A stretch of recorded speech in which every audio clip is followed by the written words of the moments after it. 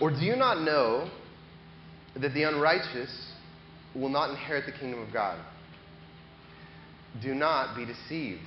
Neither the sexually immoral, nor idolaters, nor adulterers, nor men who practice homosexuality, nor thieves, nor the greedy, nor drunkards, nor revilers, nor swindlers will inherit the kingdom of God. And such were some of you. But you were washed, you were sanctified, you were justified in the name of the Lord Jesus Christ and by the Spirit of our God. Let's pray together.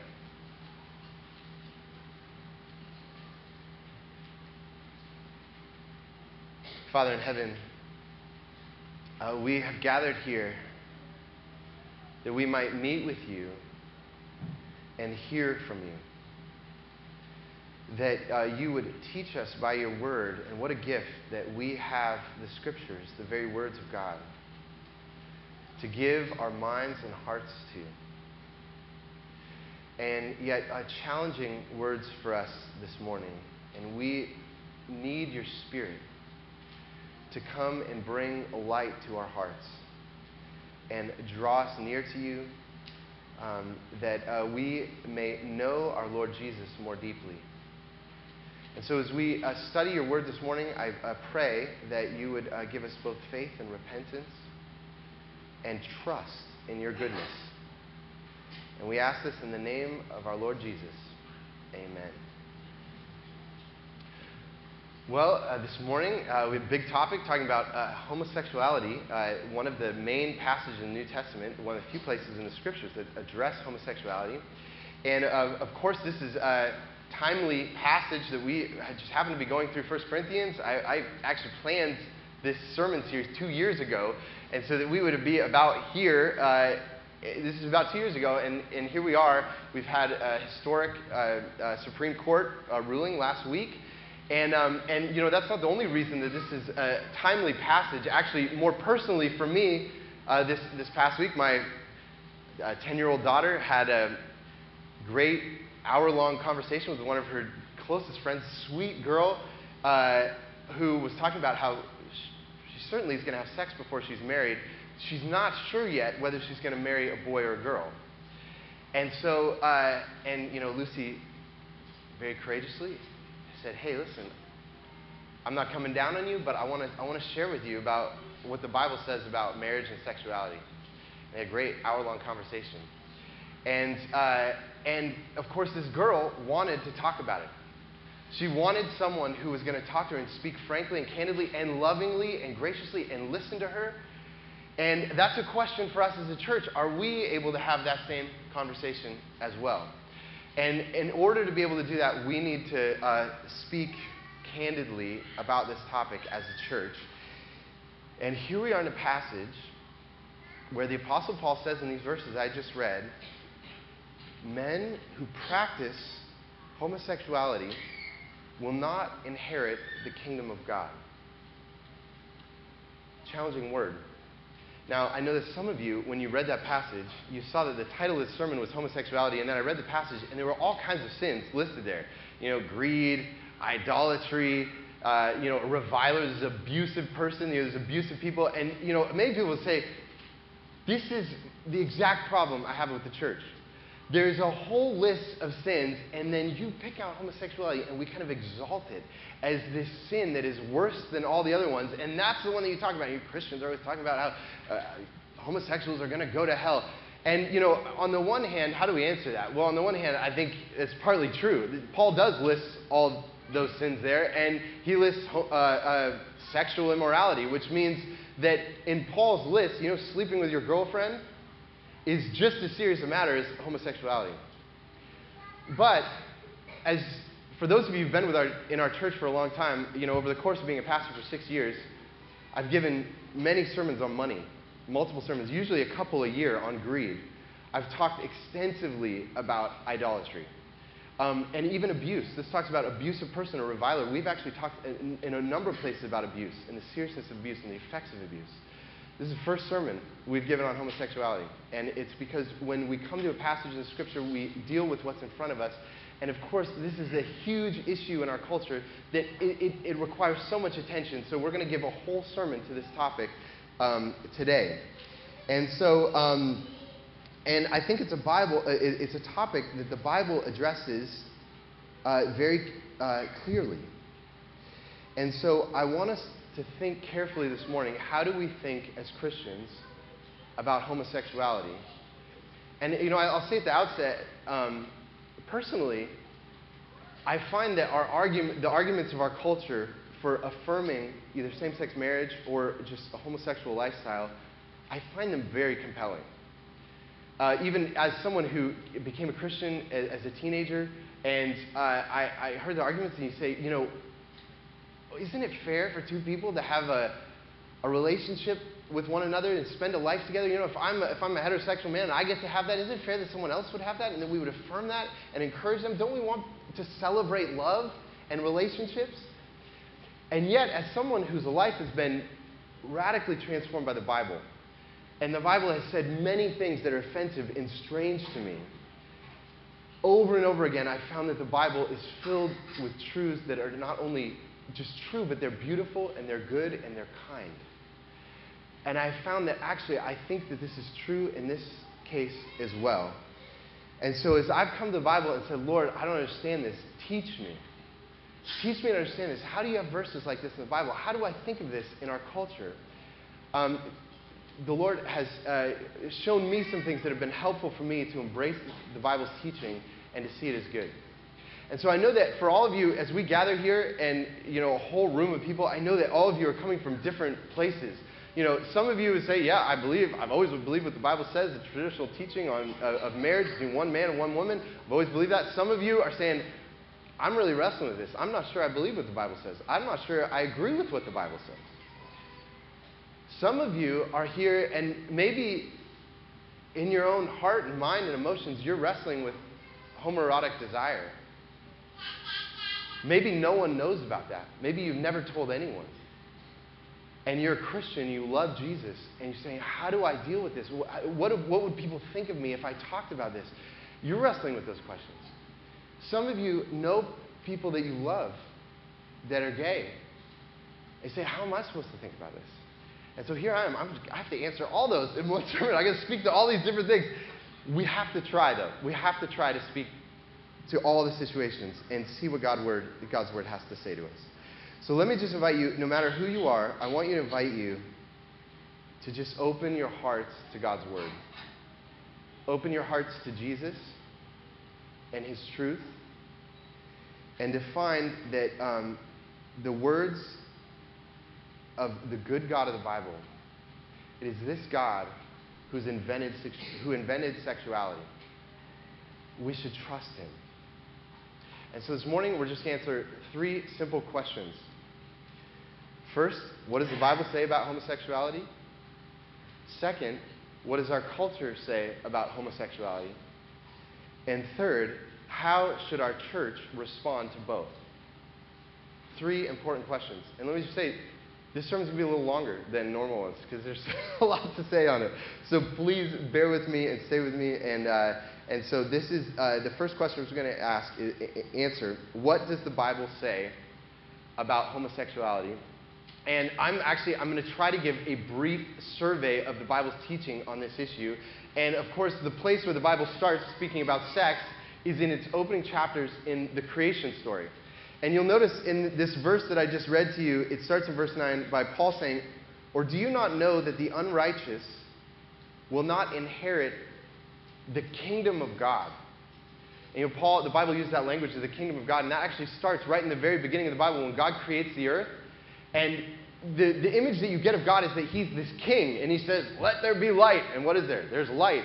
And let there be day and night, and let the waters be separated. And everything does what the king says. And the whole picture of creation is that it's this kingdom that God is ruling over, and that He orders it and structures it by His word. And when you see that it's ordered and structured by His word, what does the Bible say it is? It's good. It's beautiful.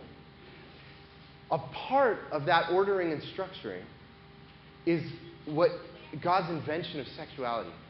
And in those early chapters, there's a few things that we learn about the purposes of sex, why God created sex. And, of course, the first reason is God tells humanity to be fruitful and multiply, and that sex produces life. And, of course, this beautiful, amazing thing that sex is this intimate experience. It's almost transcendent experience of ecstasy and pleasure, and yet out of it, comes human beings. And, of course, as Christians, we would not say that all sex has to result in a human being. Of course, people get married and they have sex, and for various reasons, they don't have children. That's not the only reason that you should have sex. But the Bible does tell us that anyone who's going to enter into a sexual relationship should at least be open to it producing children. That should be an option. G.K. Chesterton said somewhere that it'd be kind of odd. Imagine if there was a culture where people made tubes that came out of your esophagus for the food to come out, so that you could just eat as much as you wanted, and then the food would not go into your stomach and it would not nourish you. You'd say, that is odd. You've divorced even the pleasure of food. You don't only eat food in order to nourish your body, but it has a purpose as well. And if you divorce those things, you'd say it's very strange. And that is because the Bible says that normally sexuality should be open to producing more children. Now, I understand that doesn't always happen. But also, that's not the only thing that Genesis, the creation story, tells us about sexuality. It also says one of the reasons God created sex is to change you. Sex changes you. And how do you see that in the Old Testament? In the creation story, it says that God saw Adam, and he said that it was not good for man to be alone, so I will make a helper fit for him. Some of you might know that verse. And actually, the word for fit, I'm going to make a helper fit, I'm going to make a woman for the man, is the word opposite. I'm going to make an opposite person for this man. And when God created humanity, male and female, they were different. And they reflected to the world different things about who God is. And when God brings us into a sexual relationship, he brings us someone who is different than us. And when you're confronted, men and women are different. They're not just different biologically. They're different emotionally. They're different relationally. There's all kinds of different things. And God wants to force us into a relationship where we're faced with our opposite. And through that process, we're going to be transformed, and we're going to become more like God's full character through that relationship. And actually, I'll tell you, in terms of the question of homosexuality, there's a number of, I've heard from a number of women who've been in lesbian relationships, that part of the reason they were in a lesbian relationship is they say, women are just better listeners. And, they're easier to get into a deeper, intimate relationship with because I can talk and connect with them. And I couldn't do that with men. And what are they saying? I want someone like me. And the difficulty of the opposite sex is something that God actually intends us to face in our marriage. And it is hard, but we are transformed through it. And so that's another purpose that God has in sex.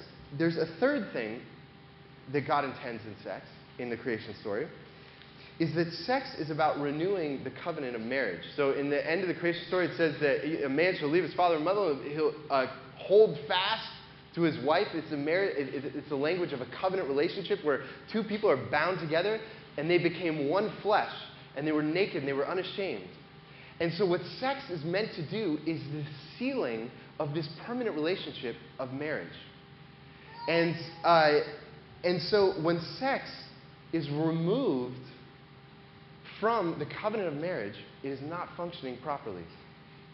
Now, I know this is controversial, but in our culture, we are living in a culture that has been trying to liberate sex from the bounds, the loss of freedom that comes in marriage. You do lose freedom in marriage because love is always a loss of freedom. And so increasingly in our culture, we are removing sex from actually all of these things, all of these purposes that God has for us. And this is, in the case of homosexuality, we have to acknowledge that the vision of homosexuality is a rebellion against this vision that the King has for us in his created order, in his good created order.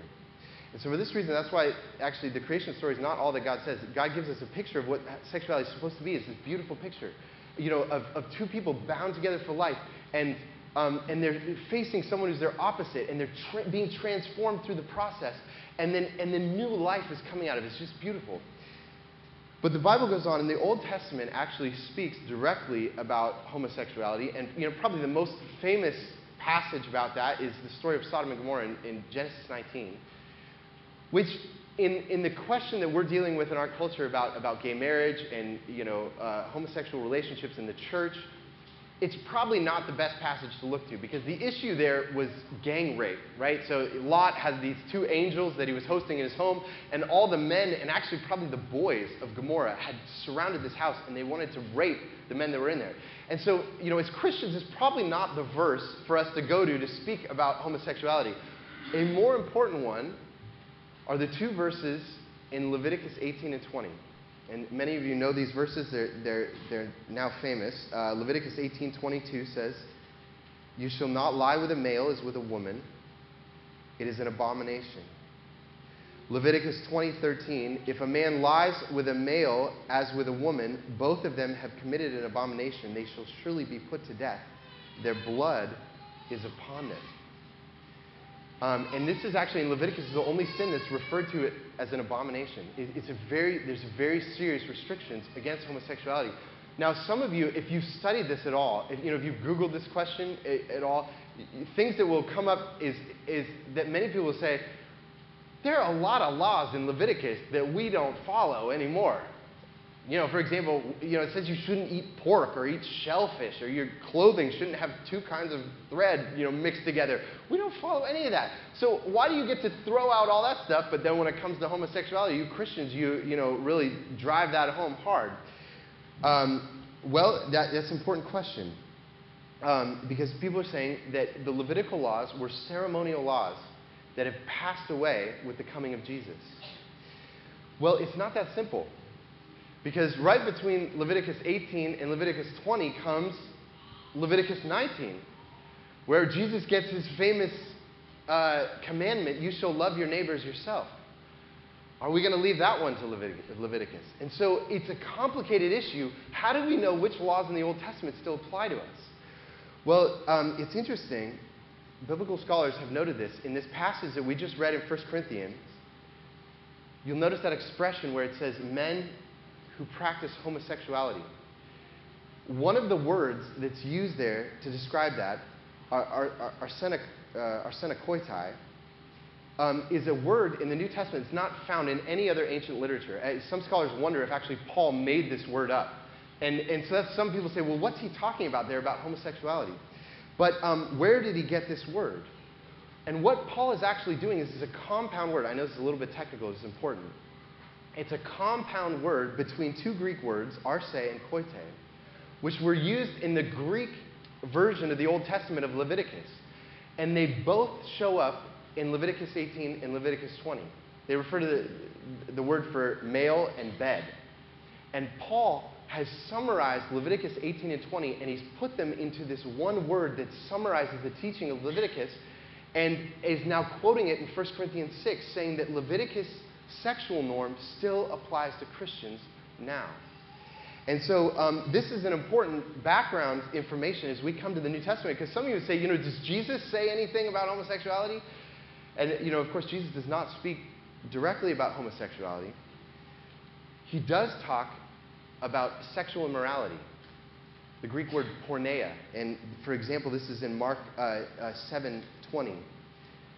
This is what Jesus says. "What comes out of a person is what defiles him. For from within, out of the heart of man, come evil thoughts, sexual immorality, theft, murder, adultery, coveting, wickedness, deceit, sensuality, envy, slander, pride, foolishness. All these evil things come from within, and they defile a person." Now, if you're going to ask the question, what did Jesus mean by sexual immorality? You have to say, well, Jesus was a first-century Jew. And what did first-century Jews mean by sexual immorality? They meant Leviticus 18, which actually talks about all kinds of other sins, not just homosexuality, but incest and adultery as well, which are also sins that we would still consider to be sinful. And so Jesus, again, maintains the Old Testament ethic of sexuality between one man and a woman in a marriage covenant. And then we come to the Apostle Paul. And the Apostle Paul, in this verse here, which reads, what does he say? Men who practice homosexuality, is actually a construct of two Greek words, malakoi and arsenokoitai.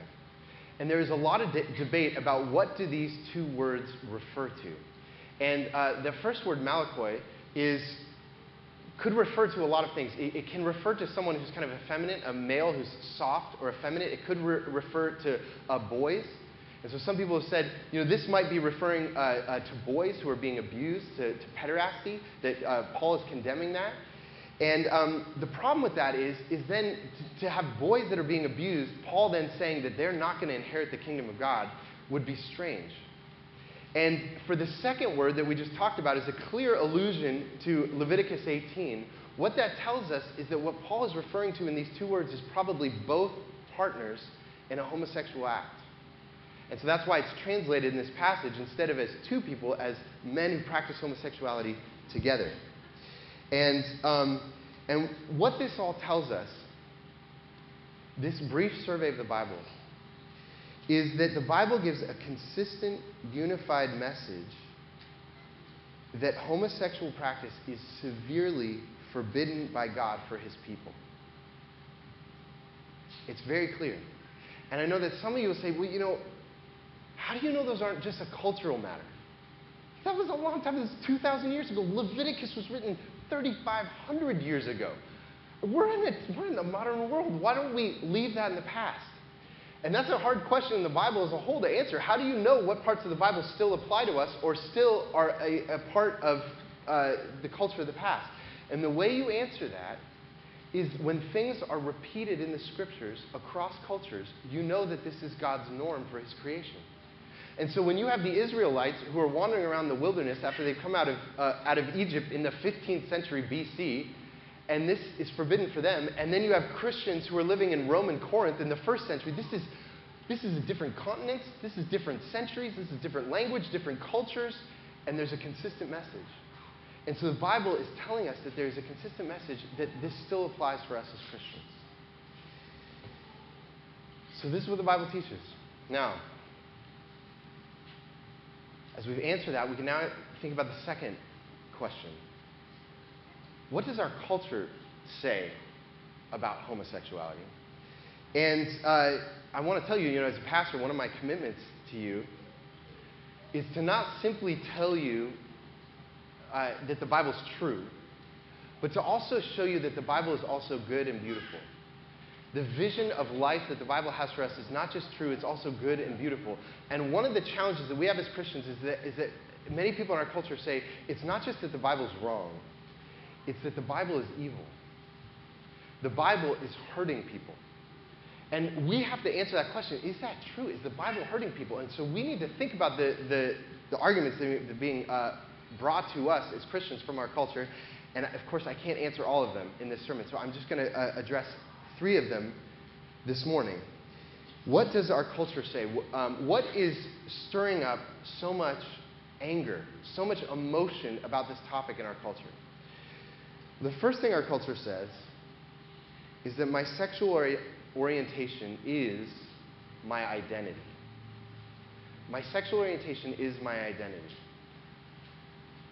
What do we say about that? Now, this is an important issue because, in our culture, we're taught from a very young age, follow your heart. Follow your dreams. Be your own person. Be who you're really meant to be.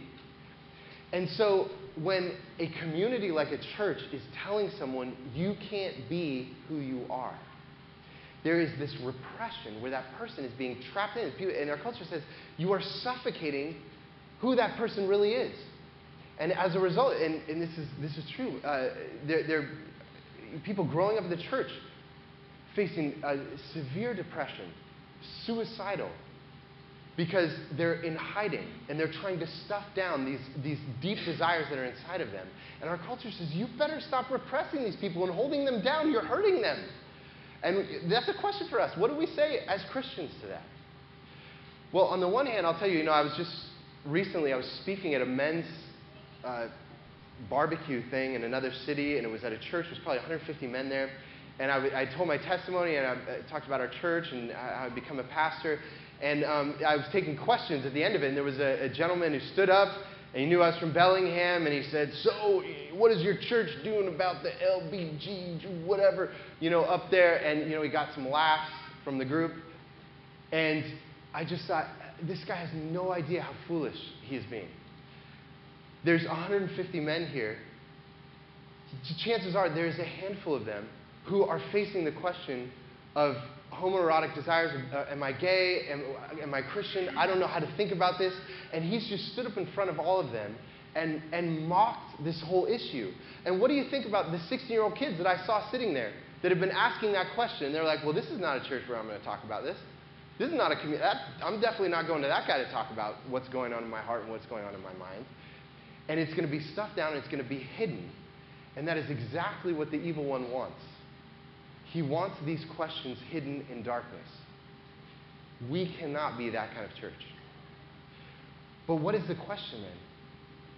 Do we affirm everything that's in our hearts and every desire that we have, that we can fulfill all of our desires? Is that where you should look for your identity? Is in the fulfillment of all your desires? That is not what makes for a healthy, mature identity. What makes for a healthy, mature identity? Is that you are loved. And love always makes demands on you. Love is always a loss of freedom. And if we come to the Lord and say, I want to do whatever I want, that is not entering into love. And that's not entering into human flourishing. And you'll see how Paul tells the Corinthians to view their identity. If we shouldn't view our identity as in terms of my sexual desires, how should I view my identity as a Christian? And this is what Paul says to them in verse 11. But such were some of you, but you were washed. What is my identity as a Christian? I'm a sinner. I'm a lost person who's been washed. Jesus has come and cleansed me of all the sinful things I've ever done, every sinful desire and thought, and he's washed me. And he says, you were sanctified. The Bible says that the Lord takes us and sets us apart for his special purposes and gives us gifts and gives us his Spirit so that we can serve him. And he gives us a holy life so that we can love other people. And he says, you were justified in the name of the Lord Jesus. What does that mean to be justified? It means you've been declared righteous in God's sight. No matter who you are, you can say, I am a profound sinner who has been loved and embraced by God and now serves him in the world and been sent out to serve him in the world. This is a far more beautiful, profound, challenging, rich, mature identity than I get to follow whatever desires I have. This is the identity of a Christian. And I'll just tell you, if you base your identity on self-fulfillment, your identity is about you alone. There's no relationship there. It's about me fulfilling my desires. But when my identity is built on the Lord, I have a relationship at the center of my identity, someone who loves me, someone who provides for me, someone who knows me, and someone who cares for me. And, it's very ironic because why did God give us one of the reasons for sexuality? Is he looked at man and he says it's not good for him to be alone.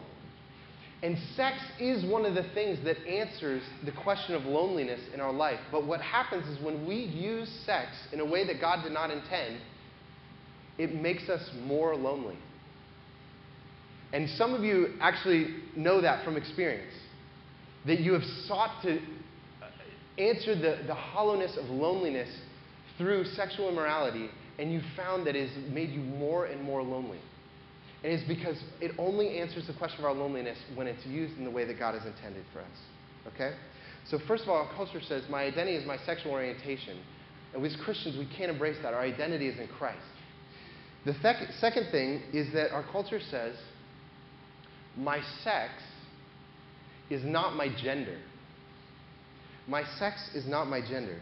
So we say that, a person, someone could have male organs, but on the inside, they're feminine, or I'm a girl on the inside. Who I really am, my self-awareness, Or the role that I play in society is as a female. And so one of the things we have to ask as a Christian, how do we answer that as Christians? Well, what this is, this divide between the body, my organs, my biology, and my gender, which you could maybe say is my soul, my inner life, my sense of self-awareness. To divide those two things, the body and the soul, is actually a Greek way of thinking. That's how the Greeks thought. They said our bodies were these cages that we have a soul in, and we're trying to let our soul get free from our bodies. And so often Greeks would either say your body's kind of this dirty thing, and you should either have this strict asceticism and not do what your body says, or you should just indulge your body, and your body doesn't matter, so you can fulfill all of your desires. And what Christians said, Christians and Jews from the Old Testament said, your body is not dirty. Your body is the image of God. Your body, you are a physical representation of the beautiful creator of all things. And to divorce your soul from your body is to do a fracturing of the human person. And so actually, many people who've experienced traumatic sexual abuse in their lives will say that they have experience of talking about their body as that kind of dirty thing over there, and I'm kind of over here, and I'm trying to get away from my body, and it's like this other thing. And we, as a culture, are encouraging that division. And when we come to know the Lord, He takes our soul and body, and He unites them, and He reconciles them, and He makes them whole, and He reconciles me to my body. And actually, the New Testament is filled with language of the body where Paul talks about we present our bodies to the Lord as instruments of righteousness for His service and to love others. Our bodies become the way that we love and serve other people. And so we cannot divide our soul from our body, because what is the separation of the soul from the body? What is that? What do we call that? We call it death. When my soul leaves my body, that is death, and it is a huge violence to the human person. We should be pursuing the reconciliation of the soul and body, and not the division as well. So we just simply can't embrace that as Christians and say that that promotes human flourishing and maturity in life. The last thing that our culture says that I'm going to address is that modern sexuality has progressed from the Bible. We are living in a new world. I mentioned this earlier, and this, of course, comes from a faulty understanding of history. We believe that history is progressing from darkness into light, from ignorance into enlightenment. And so if you're just further along in history, then whatever you're doing is that's got to be the right thing. And so people say, you don't want to be on the wrong side of history, right? There were a bunch of people in the civil rights movement, and they didn't get it, that all races were equal, and you don't want to be one of those idiots that didn't get it back then, and you're going to be one of those idiots now. Now, we have to ask the question, is that true that history is moving from darkness to light? Well, I'll just tell you one example. In the end of the 19th century, many Westerners thought, because of the developments of medicine and science, that we were going to rid the world of poverty, of hunger, of sickness. We were going to figure it out, and we were going to make the world a utopia. I mean, people actually thought that about 150 years ago. And then 20 years later, there was a devastating world war that just ripped the Western world apart. And we all of a sudden realized we are not getting from bad to good. We are on an up and down trajectory. And we cannot necessarily say, just because history has moved along, that whatever we're saying right now is the right thing. And the thing about, racial equality, you look through the Bible, it's on like every page of the Bible that God loves all the nations, and that the reason He chose Israel was to bless all the families of the earth.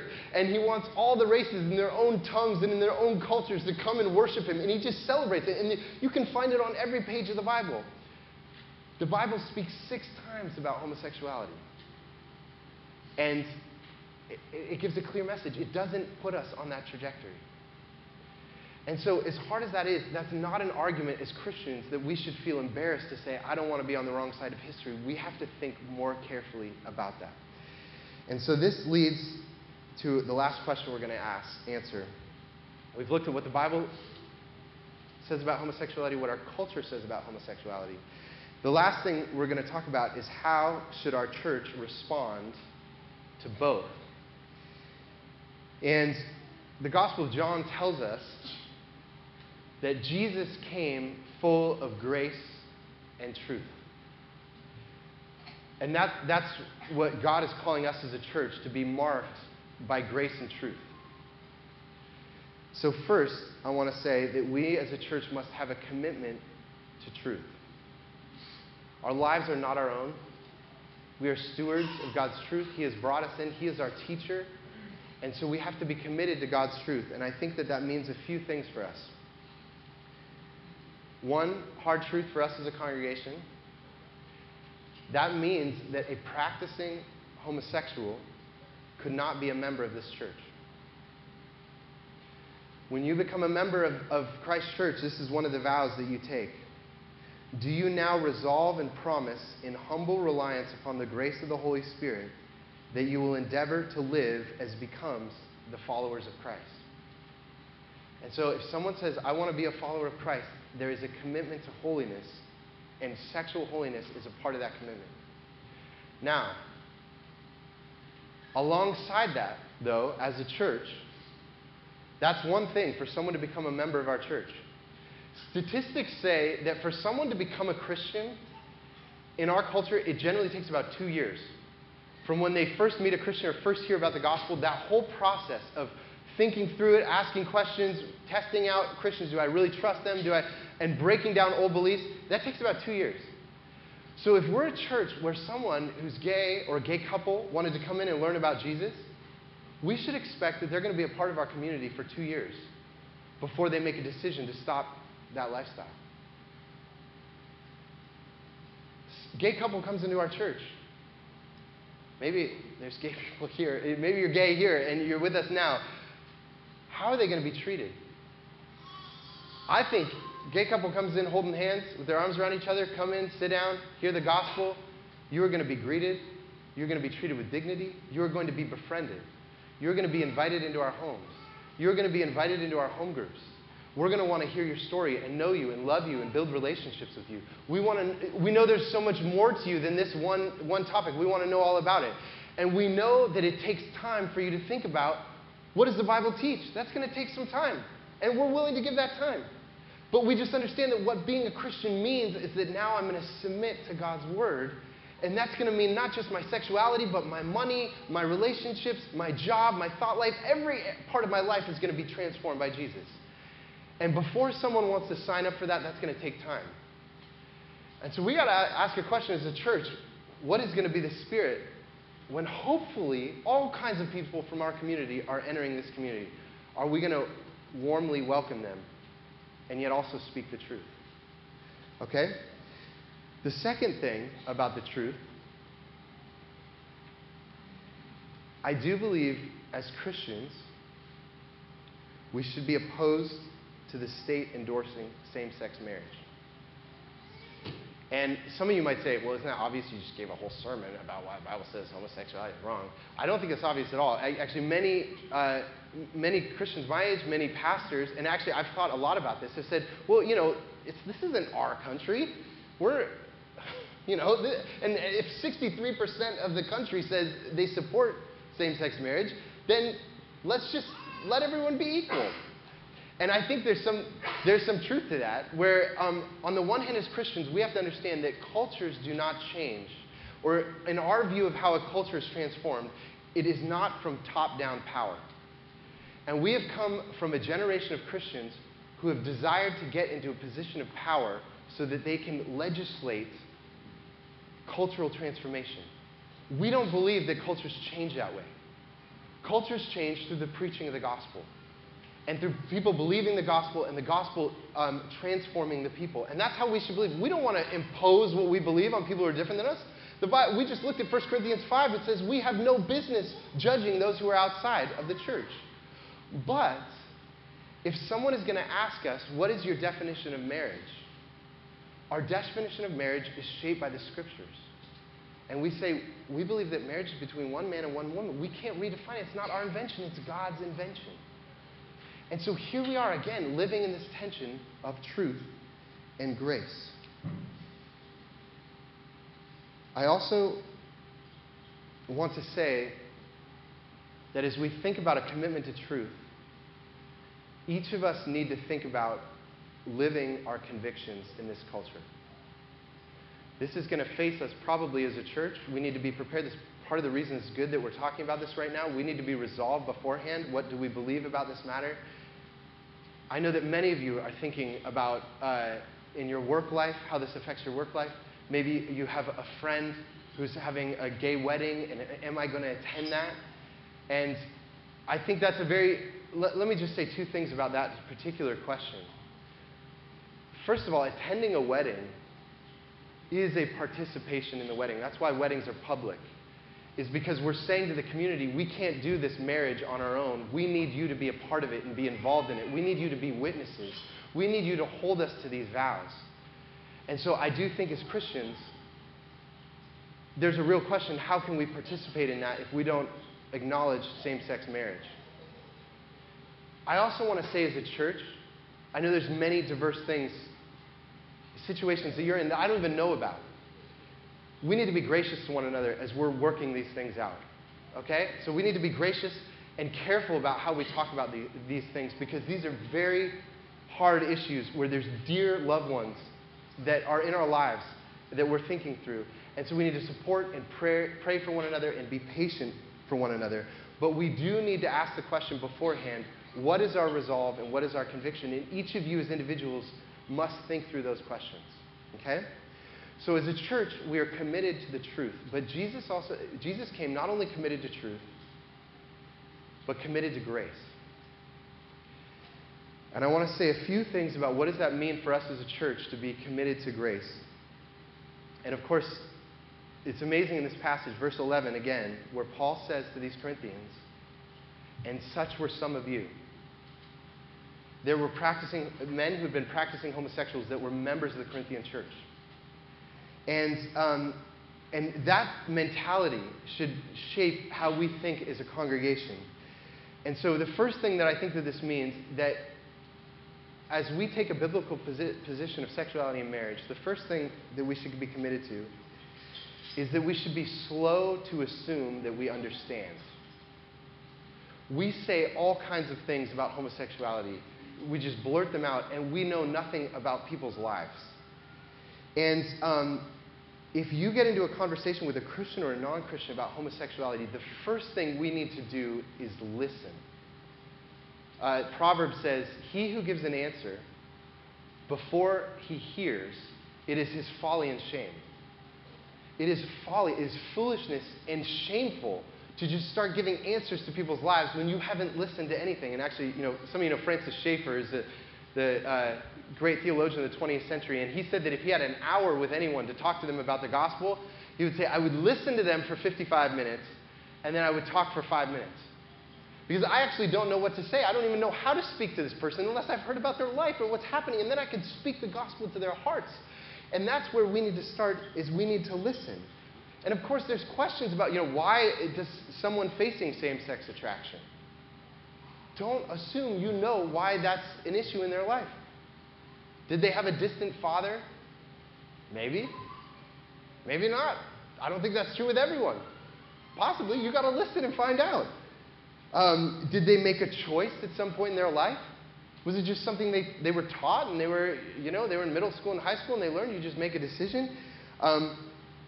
What has brought them into that? You need to listen and to find out. And that's the beginning of creating a culture of grace in our community, is that we're committed to listening before we speak.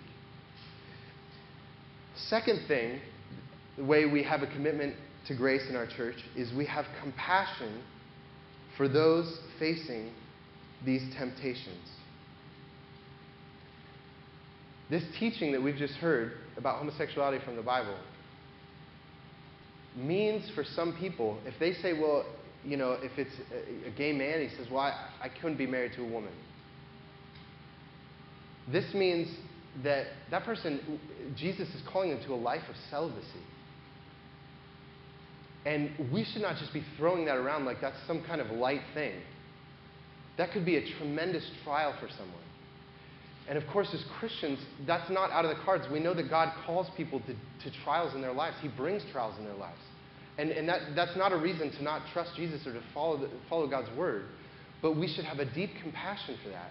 And I'll just tell you, for someone who's struggling with same-sex attraction, one of the best things for them to help them walk that life is to have intimate, non-sexual friendships with people of the same sex. Actually, both sexes. Deep friendships and relationships is the healthiest thing to help them push through those temptations and those trials. And that's, as a church, we have to be committed, hugging, embracing, telling people that we love them, and not being afraid that, oh, am I going to tempt them if I tell a man that I love him and I give him a hug? No, you are helping him. And so we need to be committed to that compassion, that we walk with one another and our lives are open to each other. And the last thing is that we as a church should know that Jesus sets us free from sin. And I love this passage that Paul says that we're washed in Jesus. I know that many of you have sexual histories. Maybe you've never told anyone about, that are painful and that are difficult, that maybe feel shameful, that feel confusing. In Jesus, you are washed. You are clean. You are embraced. You are brought near. You are known. All of the things that we're longing for in sex are ultimately given to us in God. Sex is just a pointer. It's just an arrow showing us the deeper union with Jesus himself, that we look forward to the day when he comes and he brings his kingdom. And so as a church, we pray that for ourselves and for anyone that comes in these walls, that they would find the deep love of Jesus here. And we as a church need to be praying that that would be so. Let's pray together.